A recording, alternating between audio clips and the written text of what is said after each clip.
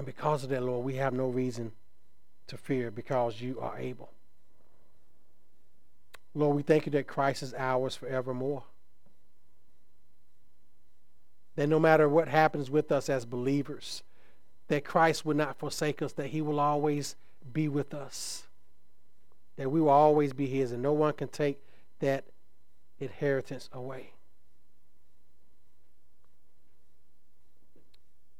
Lord, we pray for us as the living church that we continue to look to you as our God and our Savior, that you continue to do your work in us, Father, even in the midst of trials. As we sang this morning and as the scripture affirms, you have begun a work in us, Lord. You began your work in us. And your word tells us, Lord, that he who has begun a good work in us will complete it until the coming of Christ. So, Lord, as we go through this world and as we deal with the sufferings and the struggles and even the victories of this life, Lord, help us to keep ourselves grounded in knowing that you will complete your work in us. The work that you began at salvation, Lord, you will complete that work in us. And if you're going to complete it, Lord, that means that your work is being performed in us right now. So, Lord, as we suffer, as we struggle with sin and against sin and struggle with just the issues of life that we face, Lord, living in the fallen world, Lord, ground us in the hope that, Lord, you're still doing your work in me despite this situation. Despite how I may feel. Despite how I may look. I'm not going to always be on 10. I'm not going to always look my best or feel my best. But Lord, despite all those things, you are still doing your work in me. And Lord, that is something that we as believers can hold on to. Those are precious truths that we must never forget. Our enemy desires for us to forget them, Lord, but may we always lay hold of those things. Lord, I pray this morning for our pastors, faithful brethren. This is Pastor Appreciation Month, but even outside of that, Lord, we pray for the men who are faithfully laboring in the gospel at their churches, who are serving their flocks, Lord. We pray that you continue to encourage them. I thank you for the encouragement from my church. I thank you for other churches that are encouraging their pastors, that we continue to lift pastors up, Lord. We have an arduous task of shepherding the flock, of preaching the word faithfully, of helping to shepherd the hearts of our congregations. Lord, I pray for brothers overseas that I talk with regularly, Brother Josephus in Gabbage in Liberia, and Brother Sylvester is in Zimbabwe, a country that is very hostile towards Christianity.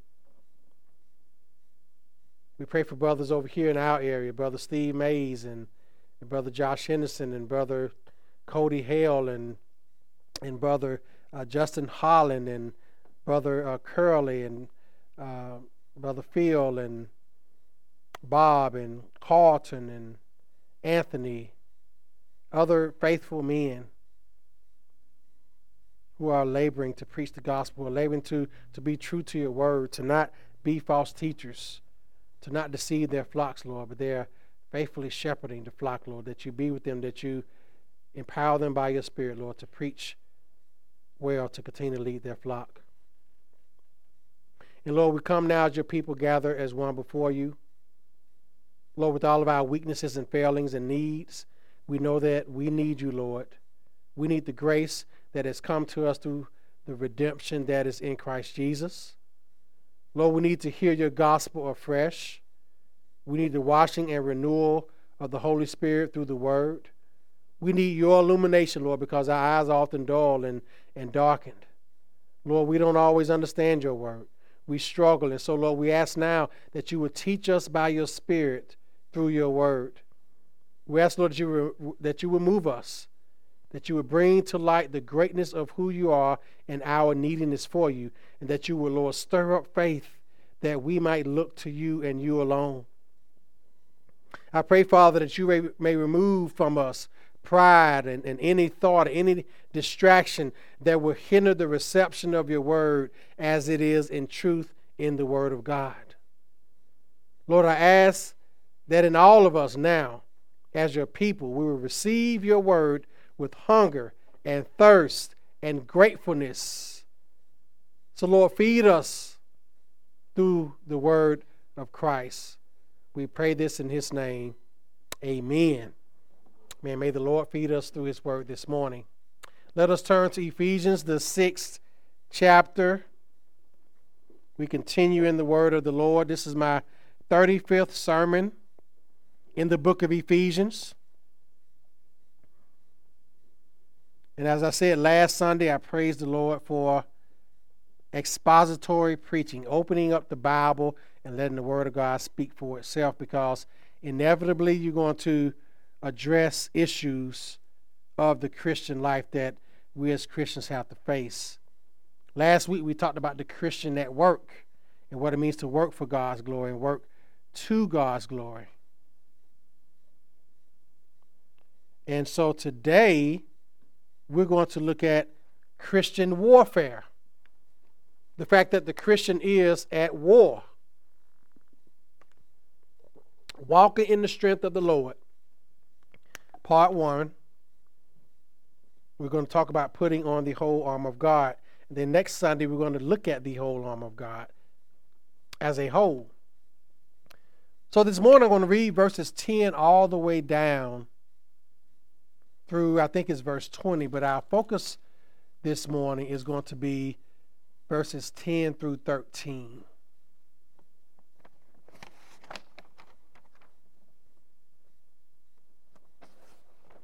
And you see the very first word in this passage is finally. So that lets us know that Paul is coming to the end of his letter to the saints in Ephesus. So this is the word of the Lord. Finally, my brethren, be strong in the Lord and in the power of his might. Put on the whole armor of God, that you may be able to stand against the wiles of the schemes of the devil. For we do not wrestle against flesh and blood. Keep that in mind. We do not wrestle against flesh and blood.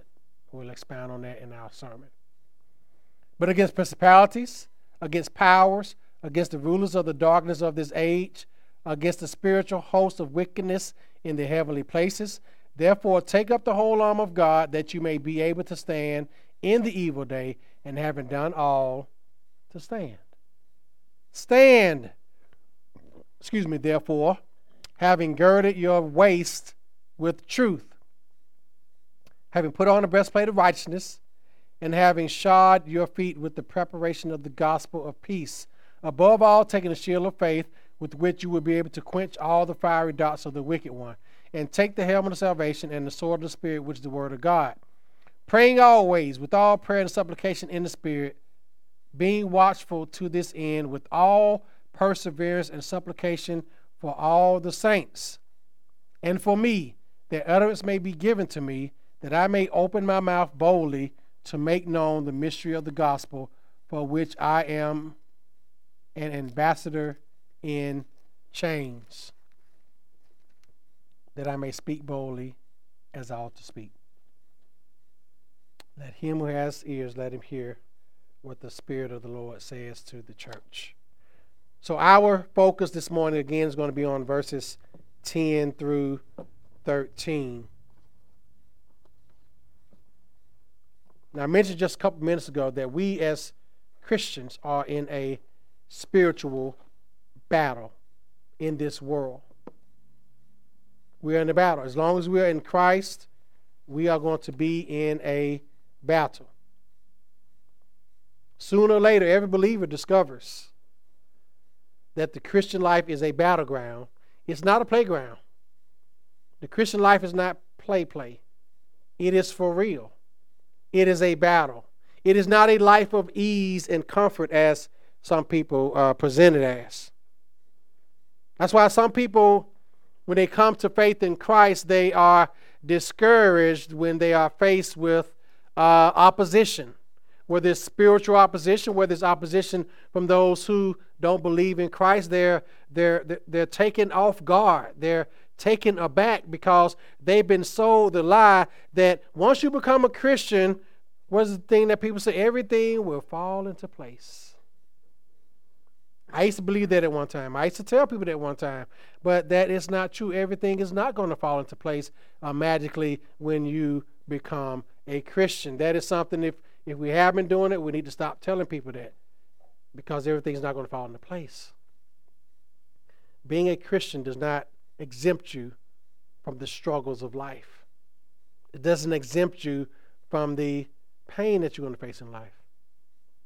It doesn't exempt you from the trauma that you may experience in this life.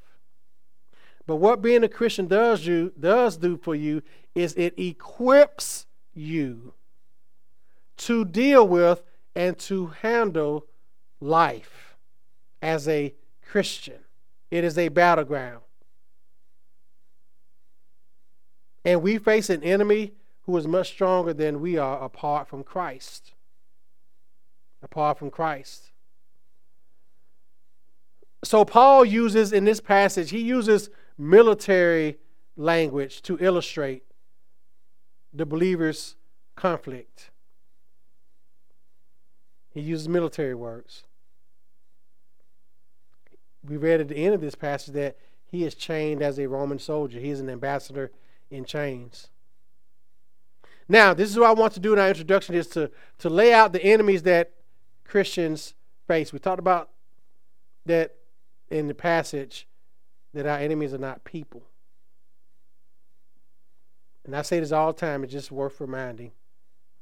As Christians, we face three enemies.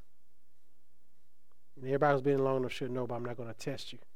We face three enemies: the world, the flesh, and the devil.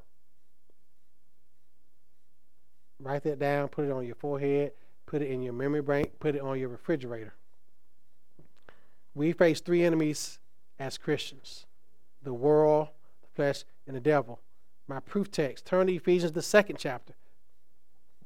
And we're laying the groundwork here as we're going through this passage. The world, the flesh, and the devil are our enemies, not people. Now, people are part of the world system. Okay? Ephesians 2, 1 through 3 tells us about our enemies. And I'll explain it.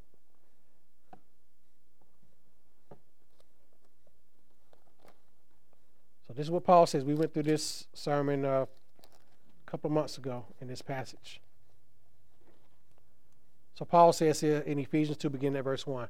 And you he made alive, who were dead in trespasses and sins, in which you once walked according to the course of what? This world. That's the first enemy. According to the prince of the power of the air, the spirit who now works in the sons of disobedience. That's the devil. Among whom also we also once conducted ourselves in the lust of our flesh, fulfilling the desires of the flesh and of the mind, and by nature children of wrath, just as the others. So those are our three enemies. The world, of course, the system around us that is opposed to God, the ideologies, the philosophies of this world, who are opposed to the truths as they are found in Scripture. Anything, any philosophy, any ideology, any worldview that is opposed to the truths revealed in Scripture are of the world, the system of the world, the ideologies, the thinking of the world, the trends of the world, everything that is in the world is opposed to God.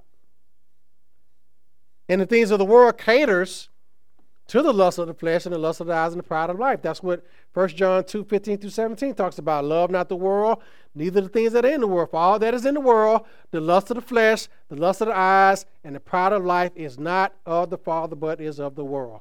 So the world appeals to our sinful desires. So the first enemy, Paul says, is the world. And I'm doing this out of order. The next one is the flesh. He talks about that in Ephesians 2. We once conducted ourselves in the lust. When you think about the word lust, think about sinful desires. People think about lust as just like sexual, but no. Lust is any type of sinful desire. It can be a desire for money. That's a lust. You're lusting for money. You're lusting for power. You're lusting for social media fame. You're lusting to go viral on social media so you become TikTok famous or an influencer and all these other things. You're lusting for clout, for attention, for likes, for shares. That's a sinful desire. So the flesh is the old nature that we inherited from Adam. We're in Adam. We're in our flesh, our sinful flesh. So the flesh represents our old nature. And that nature is opposed to God. And that flesh can do nothing spiritual to please God. There's nothing good in our flesh. Nothing. At all. And then you have the devil. The devil is our enemy. The word devil means accuser. And what does the devil do as our accuser? He accuses God's people day and night before the throne of God. That's found in, I think, Revelation 12, around verse 7. The word devil means accuser. Satan accuses God's people before his throne. Accuses them of sin. Accuses them of unrighteousness. That's what the devil does as our accuser. He's our enemy. He accuses us. He tells us, you're not in Christ. Look at you. Look at what you're doing. You're not a Christian. You're not a believer. But Christ serves as our advocate. He advocates our righteousness before the Father. Though the devil accuses us, his accusations are not true. So he is our accuser. And the word Satan means adversary. The devil is Satan and Satan is the devil. He's our adversary. He is the enemy of God. He's called the tempter. He was called a murderer from the beginning in John 8th chapter. 1 Peter 5:8 compares him to a roaring lion seeking whom he may devour. In Genesis 3, he's called what? Serpent. Genesis 3:1. In 2 Corinthians 11, Paul calls him an angel of light. He disguised himself as an angel of light. This is the enemy. So those are the three enemies that we face: the world, the flesh, and the devil. And they are very formidable enemies. But they are not to be feared. And we're going to see why in this passage. So let's look here as we exposit this text. Paul says, finally, brethren. So finally, he's coming to the end of his letter. And this is important because Paul, throughout the whole letter, and we talked about this with this series, established the Ephesians in our identity in Christ. And then how we are to walk based on that identity. And the last section, beginning at chapter 4 that we talked about, deals with how we are to walk in light of who we are in the first 3 chapters of this book.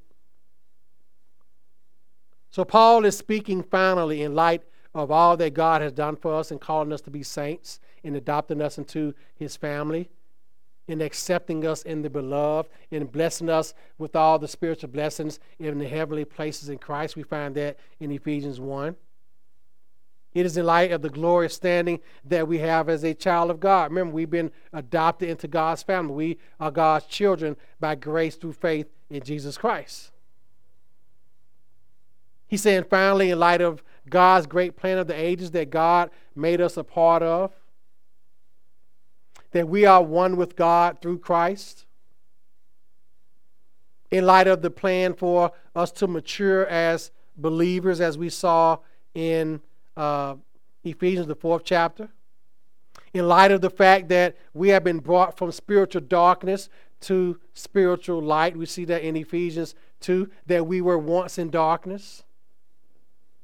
But when the goodness of God appeared, as Paul says, but God who is rich in mercy because of his great love which he had loved us, even when we were dead in trespasses, made us lie together with Christ and raised us up together and made us sit together in the heavenly places in Christ Jesus. In light of that, in light of being filled with the Spirit and walking in the Spirit, in light of all this, there's a battle for the Christian to fight in this Christian life. But we fight this battle from the position of victory. Not from the position of defeat, but from the position of victory. So, how does Paul begin this section of the book? 2 words. Be strong. Be strong. Be strong. But he didn't leave it there. The problem with us is we try too much to be strong. We try too much to be strong in our own strength. We try to tough it out ourselves. We think God is taking too long to do certain things, so we try to take matters into our own hands. Amen. If you can't say amen, say ouch. We try to take matters into our own hands. We try to do things ourselves. And what we're saying to God is, God, I'm better at this than you are. That's what we're saying. So Paul says, be strong in who? The Lord. Our sermon title is Walk in the Strength of the Lord. Be strong in the Lord. And in the power of whose might? His might.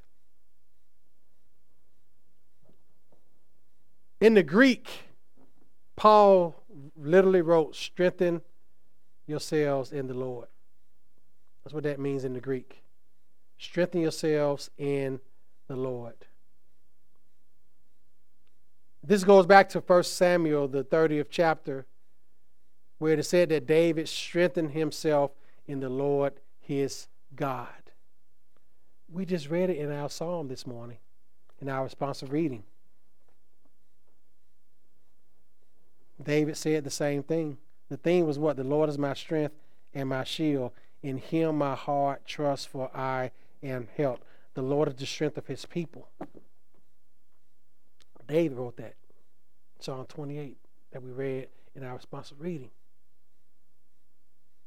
So Paul's calling us to be strong in the Lord. And remember, he's talking to saints. He's talking to those who are filled with the Spirit, those who are born again. Our strength comes from the Lord. It doesn't come from our intellect. It comes from the Lord. So he's talking about spiritual warfare here. There are 2 components. Number 1, we must be strong in the Lord. So our strength comes from the Lord. We draw it from him through prayer, through the reading of Scripture, through trusting in him, through trusting in his promises.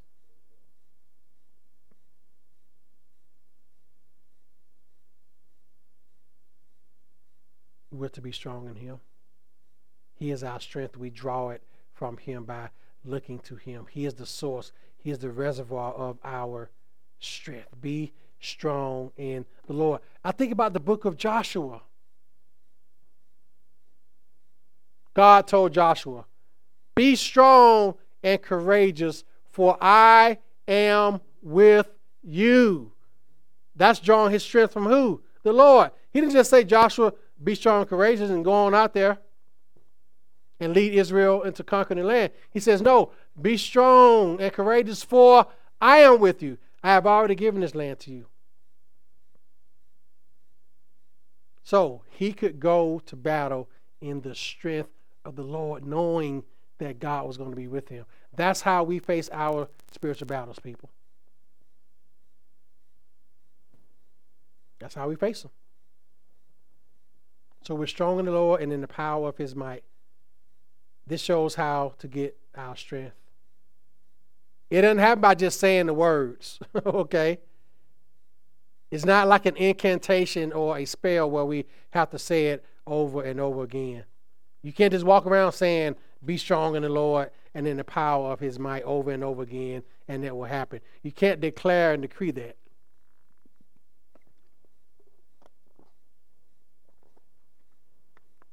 Because those things will accomplish nothing. What is might? Might is inherent power or force. Think about a man with big muscles like your pastor.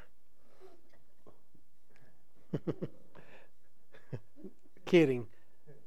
That was a bad joke. So, some people are agreeing with that, okay? All right. Might is inherent powerful. So think about a very muscular man with big muscles. He displays his might. Even if he doesn't use it, he just looks what? Strong. Like, you don't want to mess with that guy. He'll probably pick me up like a toothpick and fling me. That's what might is. It is the reserve of strength. It just looks like, I was thinking this past week, I was stationed on an aircraft carrier. Aircraft carriers are huge. If you've never seen one in person, they look very mighty. Like just how imposing they are. 1,100 feet long and over 200 feet at its widest. And, aircraft carriers are huge. They just look mighty. If you've ever seen a cruise ship up close, they put a cruise ship to shame. They just look imposing, just mighty. So when you think about might, you think about something that just looks, it's like reserved power. It just looks like it can do something. So we're talking about might. And then power is the exercise of might. Power is putting might into action. So when that muscle man uses his might to bend that bar, he is showing his what? Power. That means the reserve of strength is that action operation. When those aircraft carriers, when those jets start taking off the flight deck and those phalanx missiles start shooting off and they're exercising their power. So when we think about power and might, God has vast reservoirs of might. He is mighty, mighty, mighty. Okay? So God has vast reservoirs of might for the believer that can be realized as power in our Christian life. But his might doesn't work in us if we just sit passively doing nothing. We can't be passive in this. We have to do what? Rely on it. We step out and do the work. We step out knowing that what? God is with us. Knowing that God is our defeated enemies. That's how we do it. We just do it. Lord, we can face these spiritual enemies. We can face the world. We can face the ideologies of the world.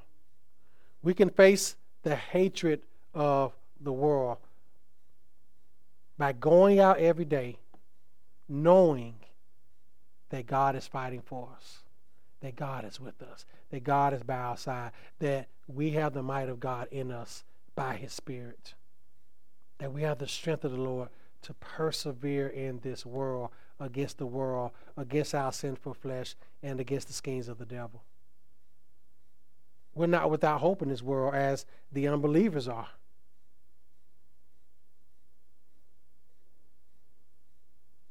It's not I do everything and God does nothing. It is not I do nothing and God does everything. It is I do all I can and God helps with what I can't. But we are doing it trusting in God's what? Power and his might. That's how we endure in this spiritual battle. We go forth, people. When you go on your job, you're at a spiritual battle. You have a lot of unbelievers that you work with, that you have to deal with, that you have to listen to. In those moments, you know God is still with you and that you have his power and that you have the power to resist their influence. You have the power to resist them, period, because you know that you have God's strength and God's power in you. And that makes it easier for us to navigate these difficult times that we have in life and these difficult people that we encounter. So, Paul says, be strong in the Lord and in the power of his might. Now, Martin Lloyd-Jones, the British preacher from the 20th century, he listed many ways in which he believes Christians wasted their strength in his sermon on this text. He says it was as if they had received some of the available might of God, but it simply leaked out and was never put to work. It leaked out like water leaking out of a bucket. This is what Lloyd-Jones said. He said these are some of the things that sap the strength of the Christian. And these are pretty interesting here. Committing to too many spiritual works or things, too much conversations, arguments, debates, wrangling, laziness, too much time in the wrong company, too much foolish talk and joking, love of money and career, a desire for respectability and image, an unequal yoking with an unbeliever, ungodly entertainment, a wrong attitude toward or doubting the word of God. He continues, we have to walk on the knife edge in these matters. You must not become extreme on one side or the other. I always talk about the two ditches. But you have to be watchful. And of course, you can always tell by examining yourself whether your strength is increasing or declining. So ways that our spiritual strength can decline is by doing so many things and more. Laziness. That's a way of declining the strength that God has given you by just being lazy. Lazy and tired are two different things. Tired is from, the daily activities of life. Like you get home from work, you're tired. Your body does need to rest. Your body's not a machine. But laziness comes in when there's opportunity to do things and you don't do it. You're doing it without purpose. You're just laying around without purpose. That can sap your spiritual strength. Too much time in the wrong company, being around the wrong people. Some people say they're energy vampires. People that just sap your joy away because they're the wrong company to be in. That can cause your spiritual strength to be weakened. Love of money and career. You're pursuing money. You're pursuing things of this world. That's going to sap your spiritual strength. Unequally yoked with an unbeliever. That definitely, I can only imagine that will sap your strength and your joy.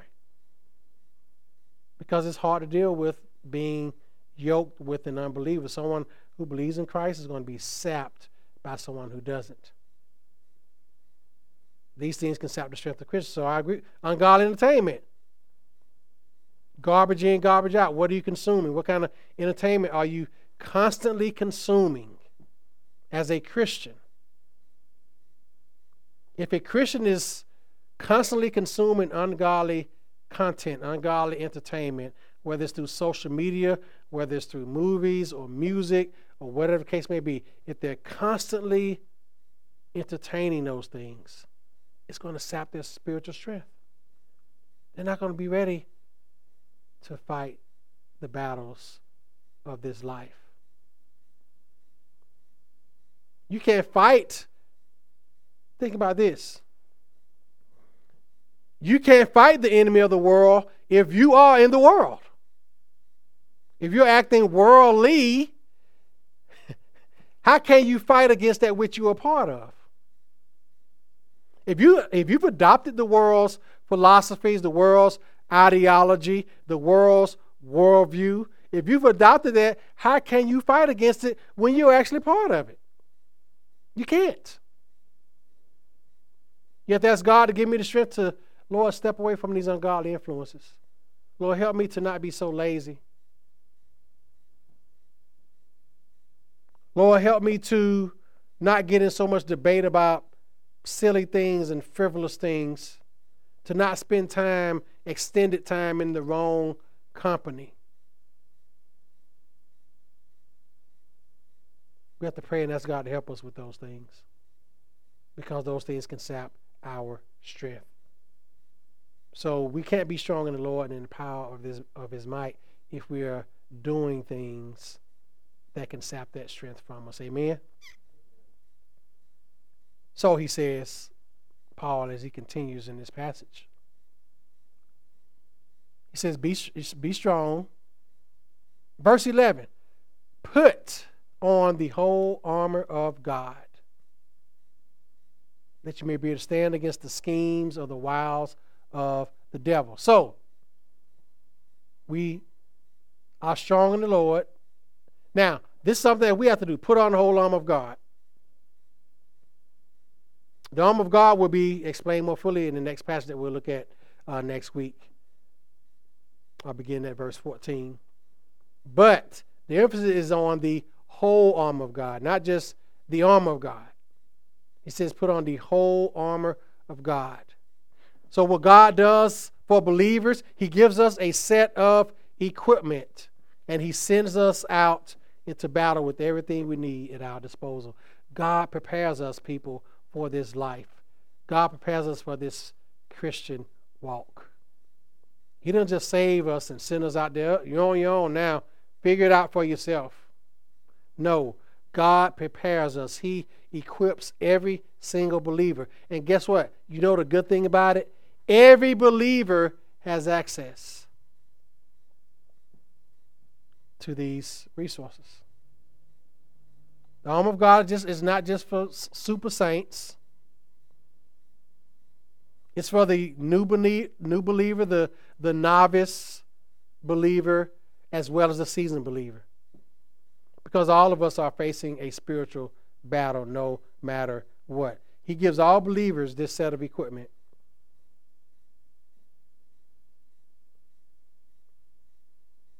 This armor of God is from God. It says the whole armor of God. It comes from Him. It is God's actual armor. God shares His armor with us.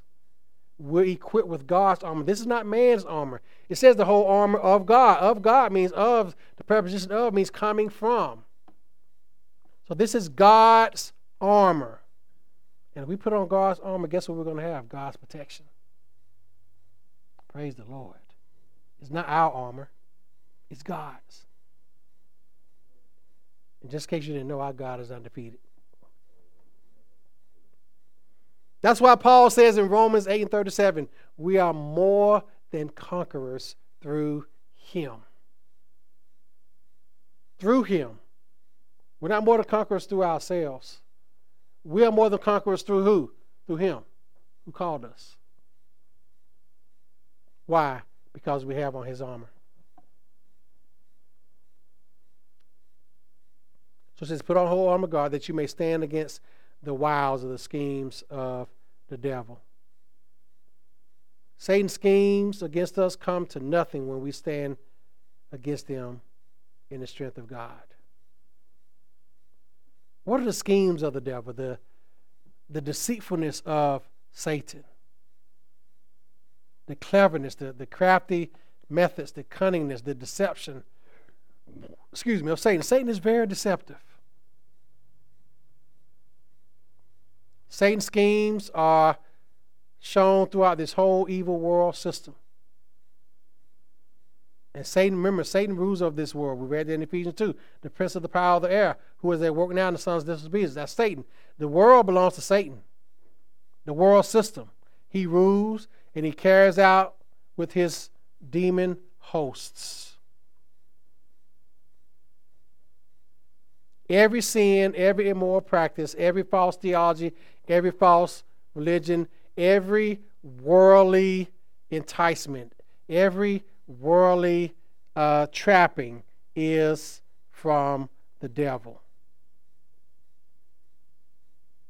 It's deceitful scheming. False teaching is from the devil. It is called the doctrine of demons.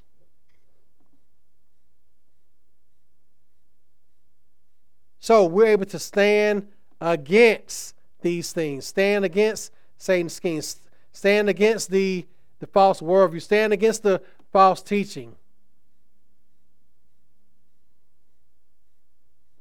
So that the devil won't have a foothold in our hearts. And I'm going to tell y'all this also. There's not a battle going on between God and the devil. There's no battle. There's no competition. The devil is God's devil. Satan can do nothing more than what God allows. Understand that. I've seen an old picture around sometimes where it's like an arm wrestling match. You got the devil, on one side, and somebody who's representative of God, which is actually violating the second commandment, by the way, having the image of God, because no one has seen God at any time. We don't know how God looks. But anyway, it's probably, I guess, Jesus got a halo over his head or whatever, and then you got the so-called devil on the other side. Friends, that's heresy. That's not true. It's not an arm wrestle. What, Satan wins and then Jesus wins and then Satan? No. Satan is a defeated foe. He's already been defeated. There's no competition between Jesus and the devil. None. So, we don't have to fear the schemes of Satan. God gives us the strength to stand against them. Satan tries to intimidate us. Remember, he tries to accuse us. But they will come to nothing. In the spiritual battle, we have to remember that. Amen. Why did he say this? The word for, verse 12. So, put on the whole armor of God that you may stand against the wiles of the devil. For we do not wrestle against people, flesh and blood. Our battle is not against people, but against principalities, against powers, against the rulers of the darkness of this age, against spiritual hosts of wickedness in the heavenly places. Now, Paul didn't call the believers to enter into spiritual warfare. He said that we're in it. It is a fact. We don't wrestle against flesh and blood. But we do wrestle against principalities.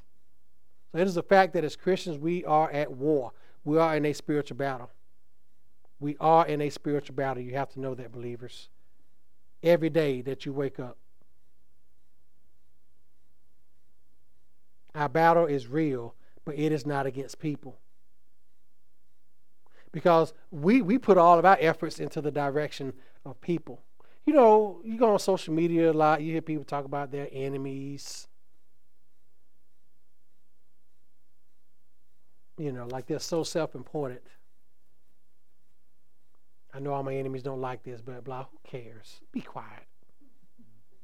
You're not that important.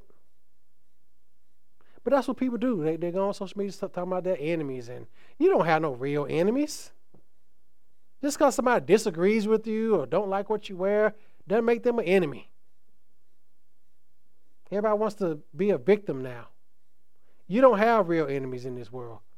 And understand this. People are not our enemy. People are not the problem. We're not wrestling against who? Flesh and blood. We're not wrestling against people. The problem is not people. The problem is the force behind the people. What's animating those people? Who's animating them? Their flesh. The devil. Now, that doesn't mean it doesn't remove agency from them. They can't say the devil made me do it and all those things. But the point is that it's something behind them that's motivating them, that's animating them. But they make the choice based on that to do what they do. So they're not free from blame. But the point is our energy and effort should not be focused in that direction. Paul talks about this as much in 2 Corinthians. 2 Corinthians 10, 3 and 4, Paul says, though we walk in the flesh, we do not war according to the flesh.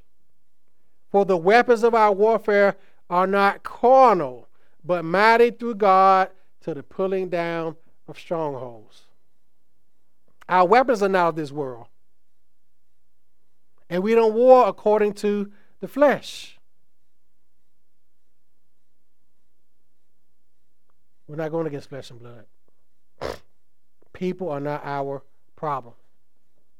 This is a spiritual battle. And you can't fight spiritual battle in the flesh or by fleshly means because it's not going to work.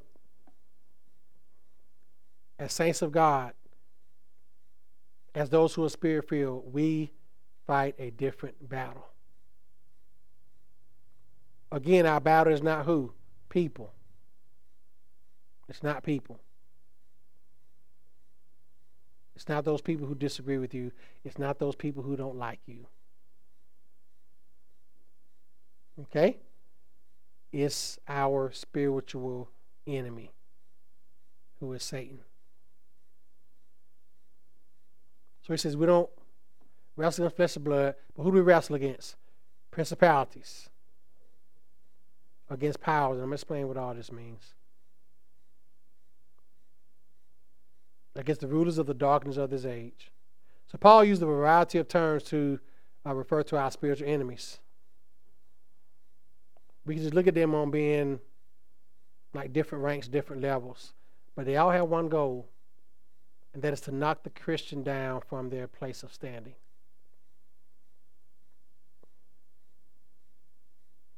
Now, again, the wiles of the devil, the schemes of the devil, are what we have to be wary of. And those schemes are the spiritual hosts of wickedness in the heavenly places.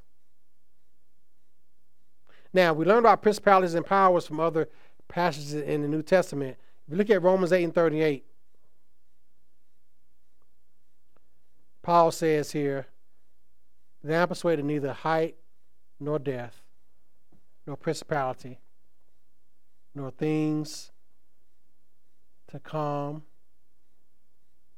nor things of heaven, nor things of earth, shall separate us from the love of God which is in Christ Jesus." So even principalities cannot keep us from God's love. That means that there's a limit to their power. Principalities can't keep us from God's love. At all. Friends,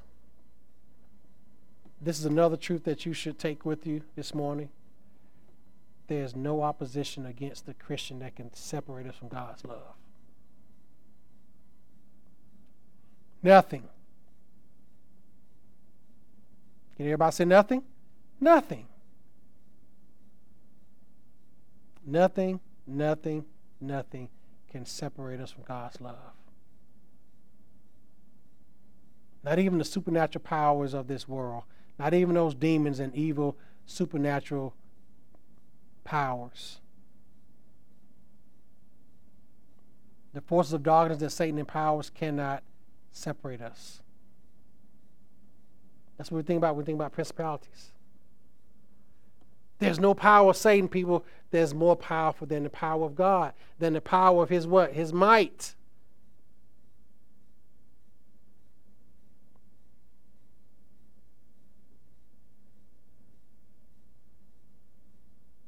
Paul tells us in Ephesians 1:20-21 that Christ is enthroned in heaven above all principalities and powers. Colossians 1:16 tells us that Jesus created principalities and powers. Colossians 2:10 tells us that Jesus is head over all principalities and powers. That's where Paul said that at the name of Jesus every knee shall bow, things on the earth, things above the earth, things under the earth, and every tongue shall confess that Jesus Christ is Lord to the glory of the Father. That means all principalities are subject to Christ. They are not all powerful.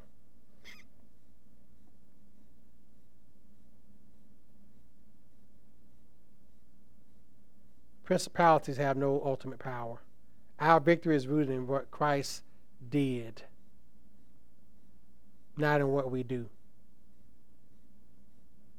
It's all about what he did. What did he do? He defeated the principalities and the powers. 1 Corinthians 15:24 tells us that principalities and powers have an end. one day God will no longer let them work.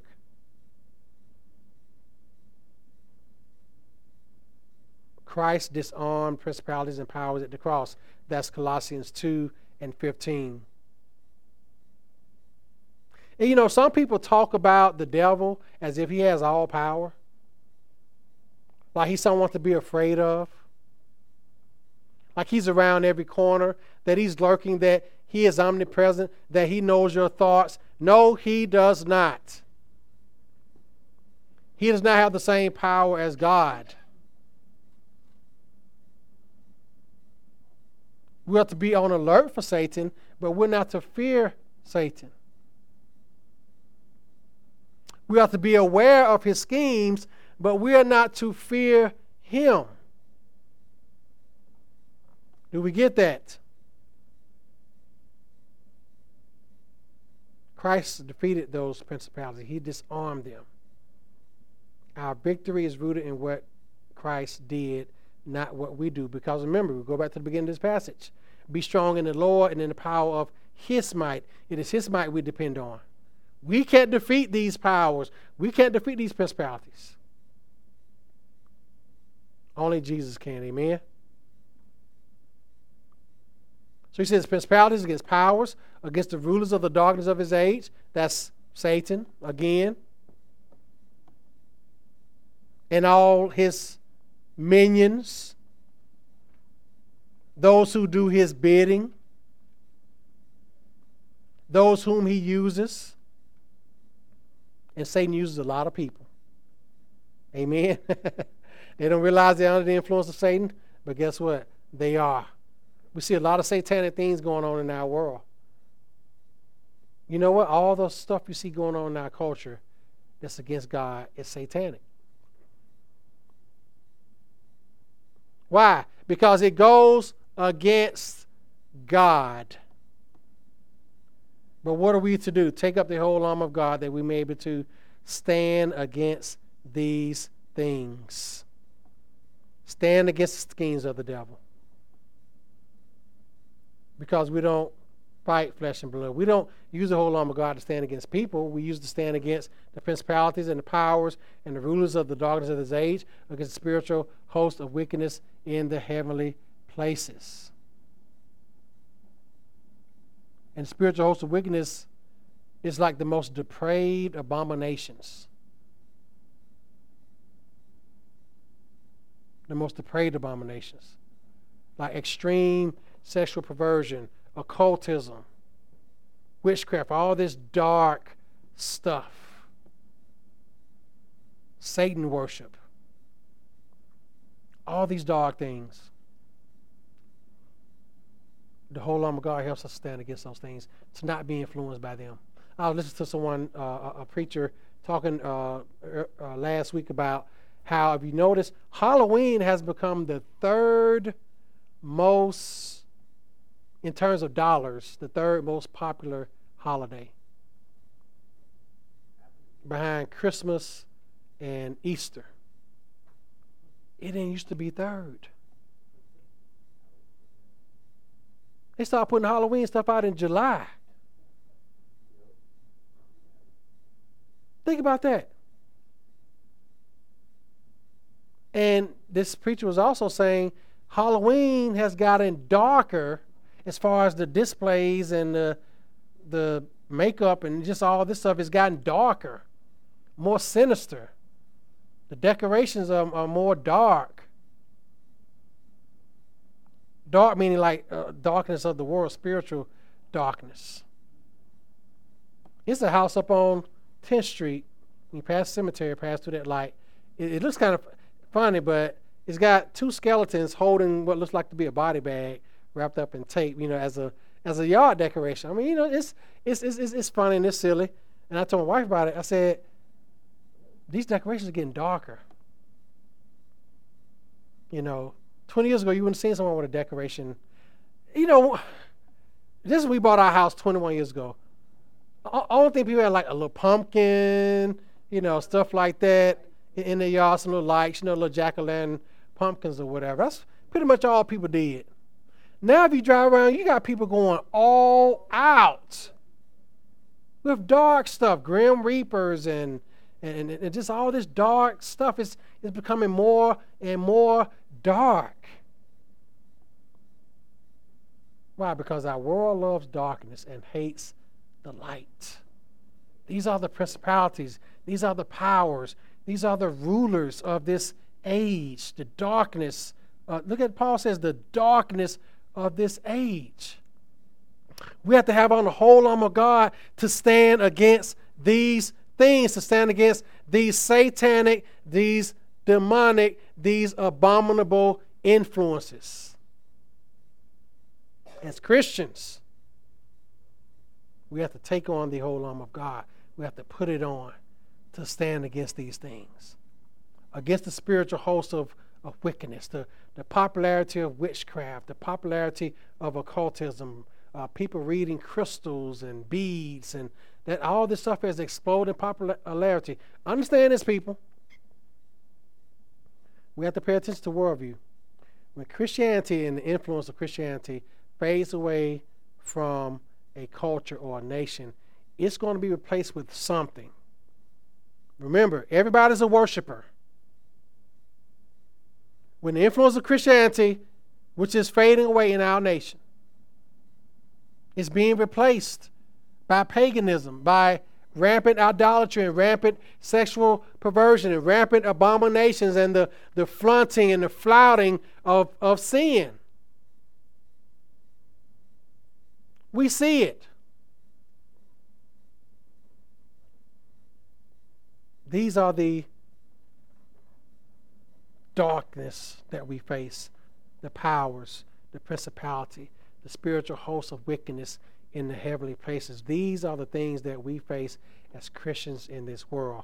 But thank God he gives us a way to stand against this. He gives us the keys. So what does he say at the end as we get ready to close? Therefore, take up the whole armor of God, that you may be able to withstand in the evil day, and having done all, to stand. Without the strength of God and the protection of spiritual armor, it is impossible to stand against the attacks of our spiritual enemies if we do not have the strength of God and the protection of his armor. We won't stand. We won't make it. The purpose for the strength of God and armor of God is to be able to stand in the evil day. Satan is going to do his best to stop God's work in us and God's work in this world. He's going to do his best with him and all of his imps, all of his demons, all the people who do his bidding. They're going to try people to thwart God's purposes, but guess what? It will not happen. You cannot stop God. You cannot stop his work in us. You can't stop his work in this world. Paul tells us to do what? Stand. Stand against any hint of spiritual opposition. God gives us the power to stand and to stand firm. We have to stand in grace. We have to stand in the gospel. We have to stand in the courage and strength. We have to stand in faith. We have to stand in Christian liberty, Christian unity. We have to stand in the Lord. God will give us the grace to do that. Amen? Let us pray. Father, thank you for giving us the grace to stand. Thank you for giving us the strength to stand. Help us to continue to do it, to put on the whole armor of God and stand to your glory. In Christ's name I pray. Amen.